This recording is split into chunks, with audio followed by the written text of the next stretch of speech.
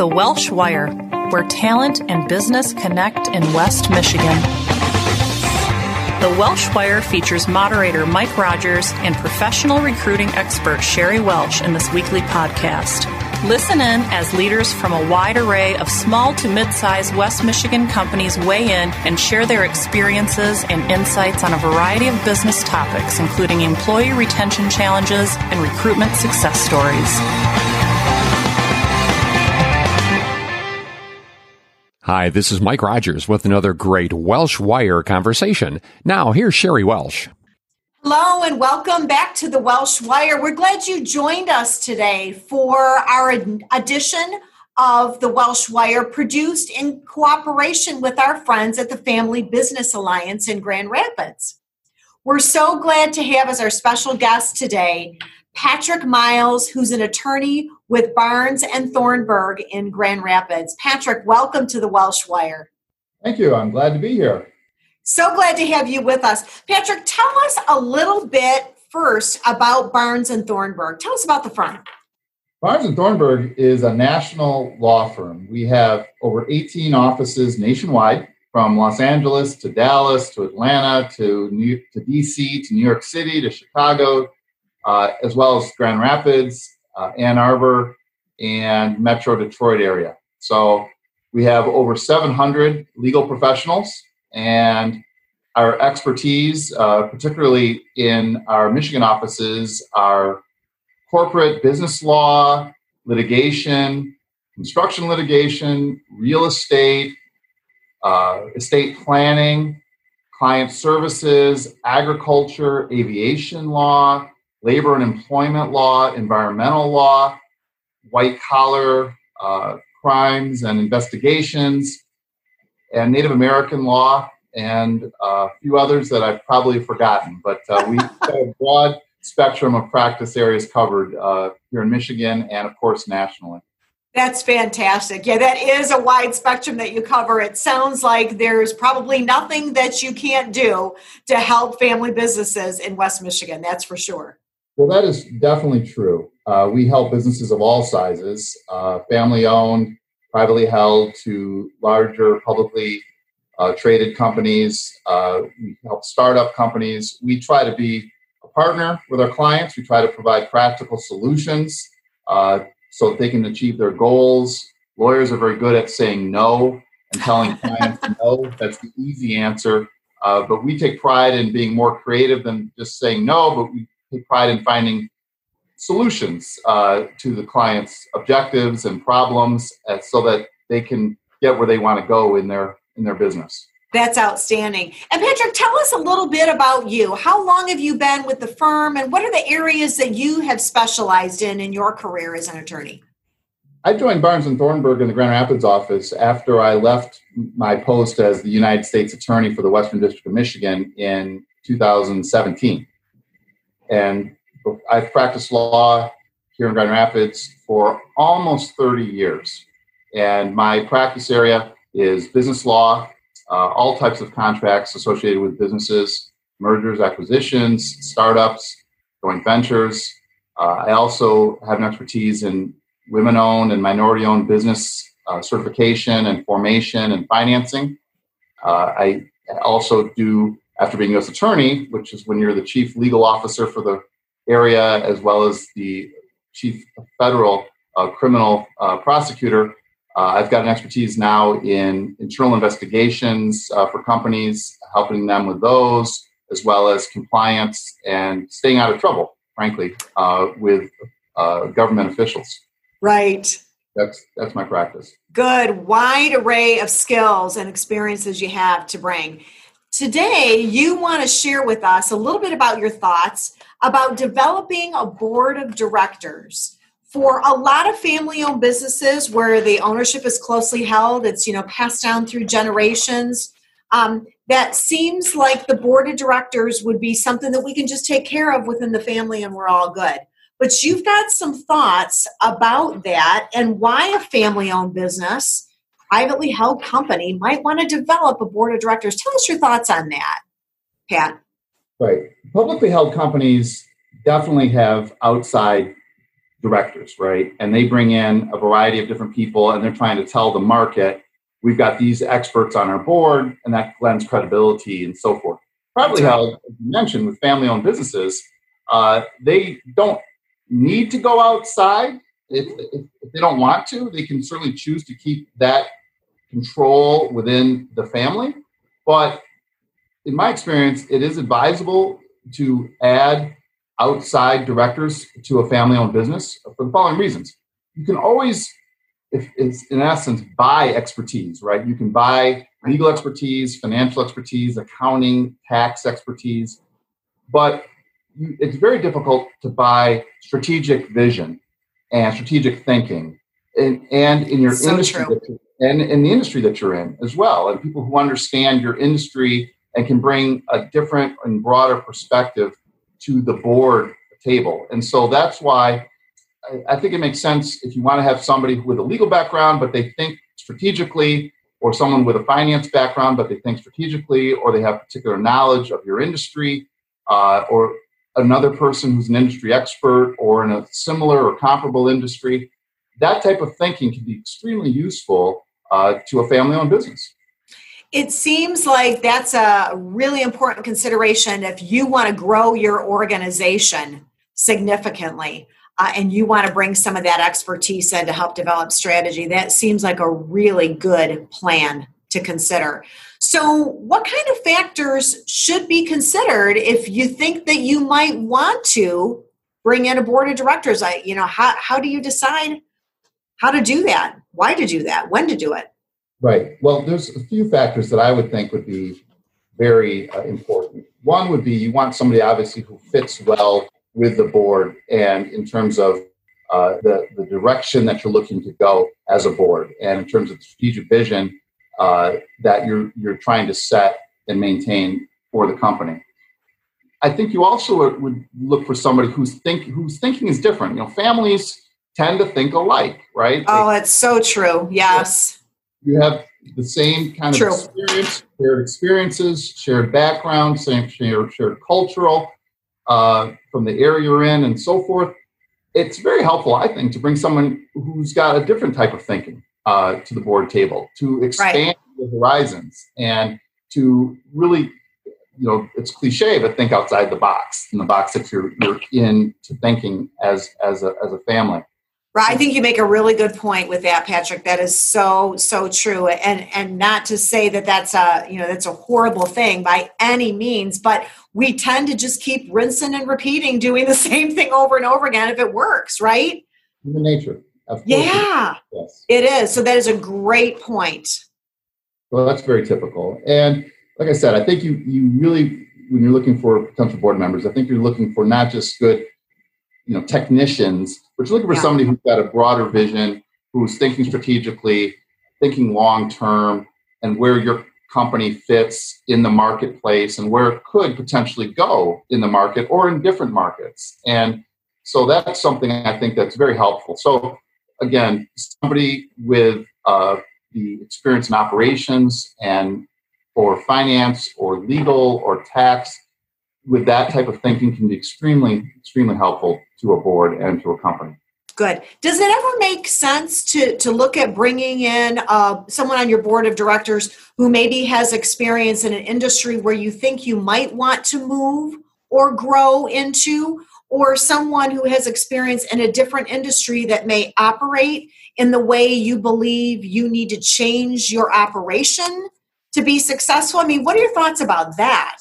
I think that's absolutely true. I think, for example, if your industry is in automotive, but yet, of course, automotive is getting more into electronics and software and high-tech type of things, it would certainly be helpful to have somebody from that space on your board, right? Because they would understand the direction of where technology is going in that area, where it presently stands, who are the competitors, what are the potential opportunities that this family-owned business might have in that space. And so likewise, if you're in a manufacturing space and maybe a different industry, but also they do manufacturing, could be helpful in terms of looking at their processes, their supply chain, their logistics, where are they finding the quality of labor that they need, and so forth. And so I definitely think that makes a lot of sense.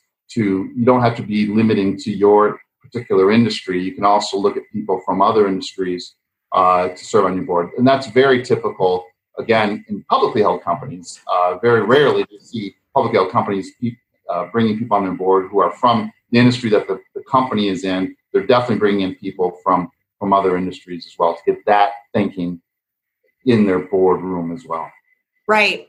And when we talk about different thinking and diverse thinking, it makes me think of diversity on your board of directors too. I mean, talk to us about the importance of diversity. I gotta believe that is an important thing to consider when putting together your board. It absolutely is an important thing to consider. Again, it goes back to the, are we in a one way of thinking mode as a board, as a family, versus getting people who might understand different cultures, people from different backgrounds who might be customers, and just bringing that different perspective to the board table is I think extremely important. And that's a lot of very good companies look for diverse board members. They want to have that because they know they're going to get the best thinking that's available when they're looking at people of different genders and different races and different cultures.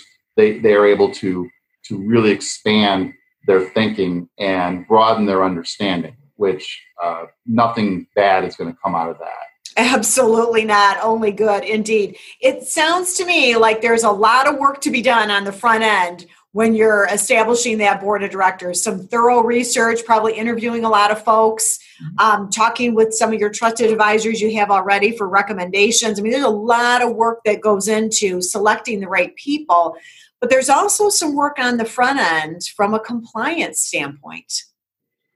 So tell us about that.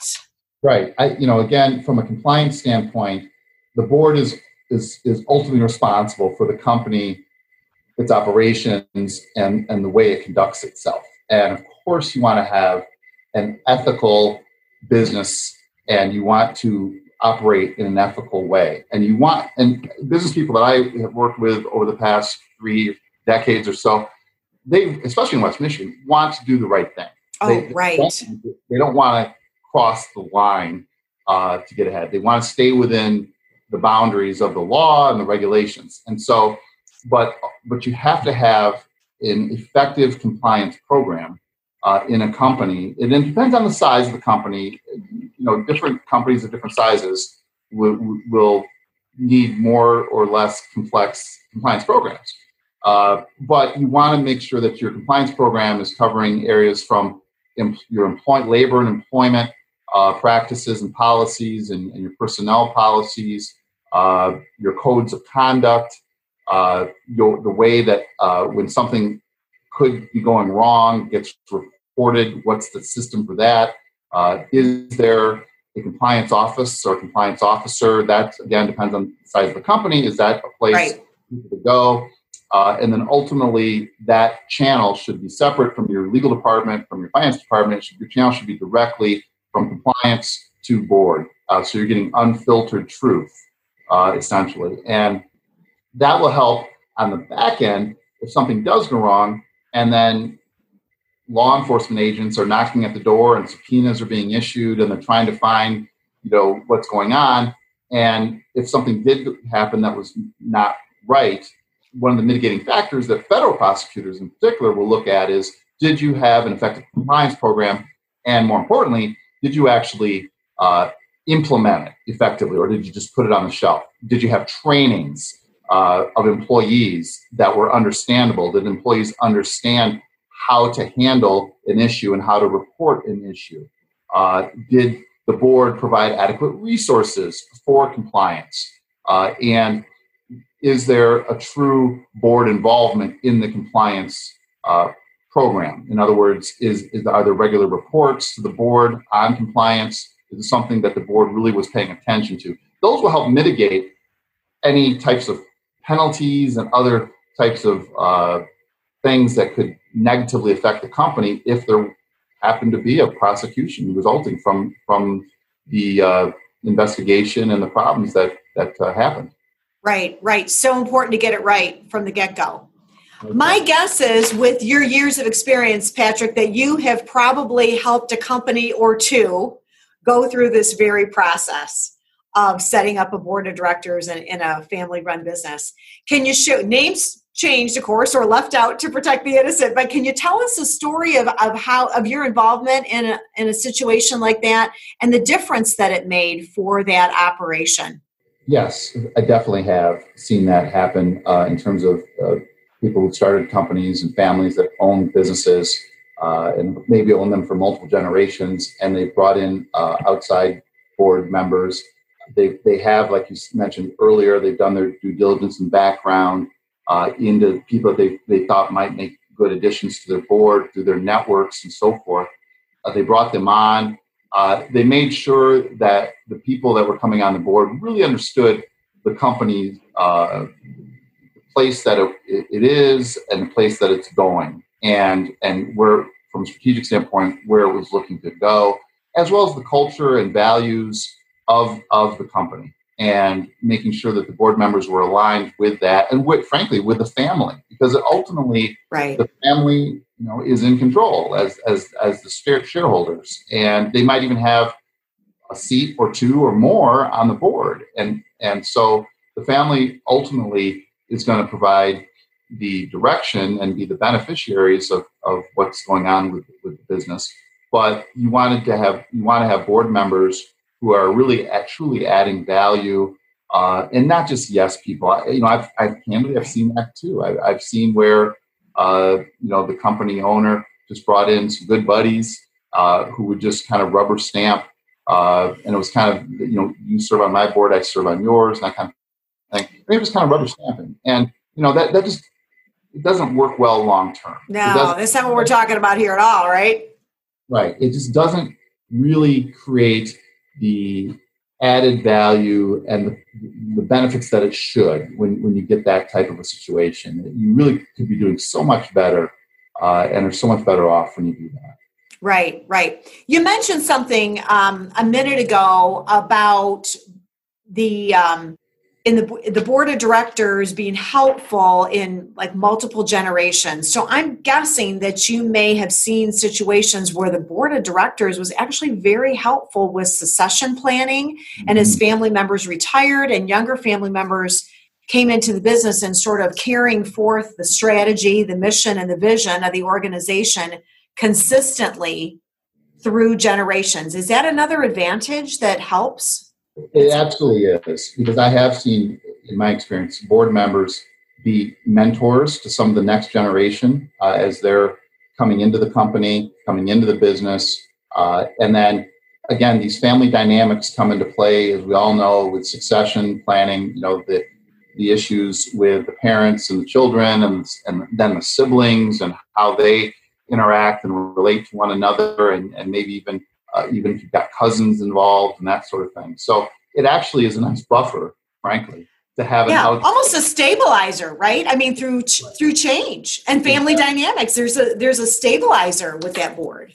Absolutely. And so the board members can play a great role with that in terms of the next generation as well, and being a conduit from the current generation to the next generation. That actually is a role that can be played too, and sometimes it's a bridge. Right. Good point. Great. Well, Patrick, it has been great to hear your thoughts on creating a board of directors for your family-owned business. Terrific insight, great advice. If our listeners want to get in touch with you and learn more about this process or what you do, or they have questions about what they heard, what's the best way for them to reach you, Patrick? Two ways. They can, of course, look at the Barnes & Thornburg law firm website, which is www.btlaw.com, or you can, of course, email me at patrick.miles@btlaw.com. Wonderful. Thank you so much for being our guest today on the Welsh Wire, Patrick. We're very thrilled to have Patrick Miles, attorney with Barnes & Thornburg in Grand Rapids, as our guest on this production in cooperation with the Family Business Alliance. Thanks so much for joining us today, Patrick. My pleasure, Sherry. Thank you very much. Appreciate it. Thank you for listening to The Welsh Wire. We hope you'll join us for the next episode. For more information, visit welshandassociates.net.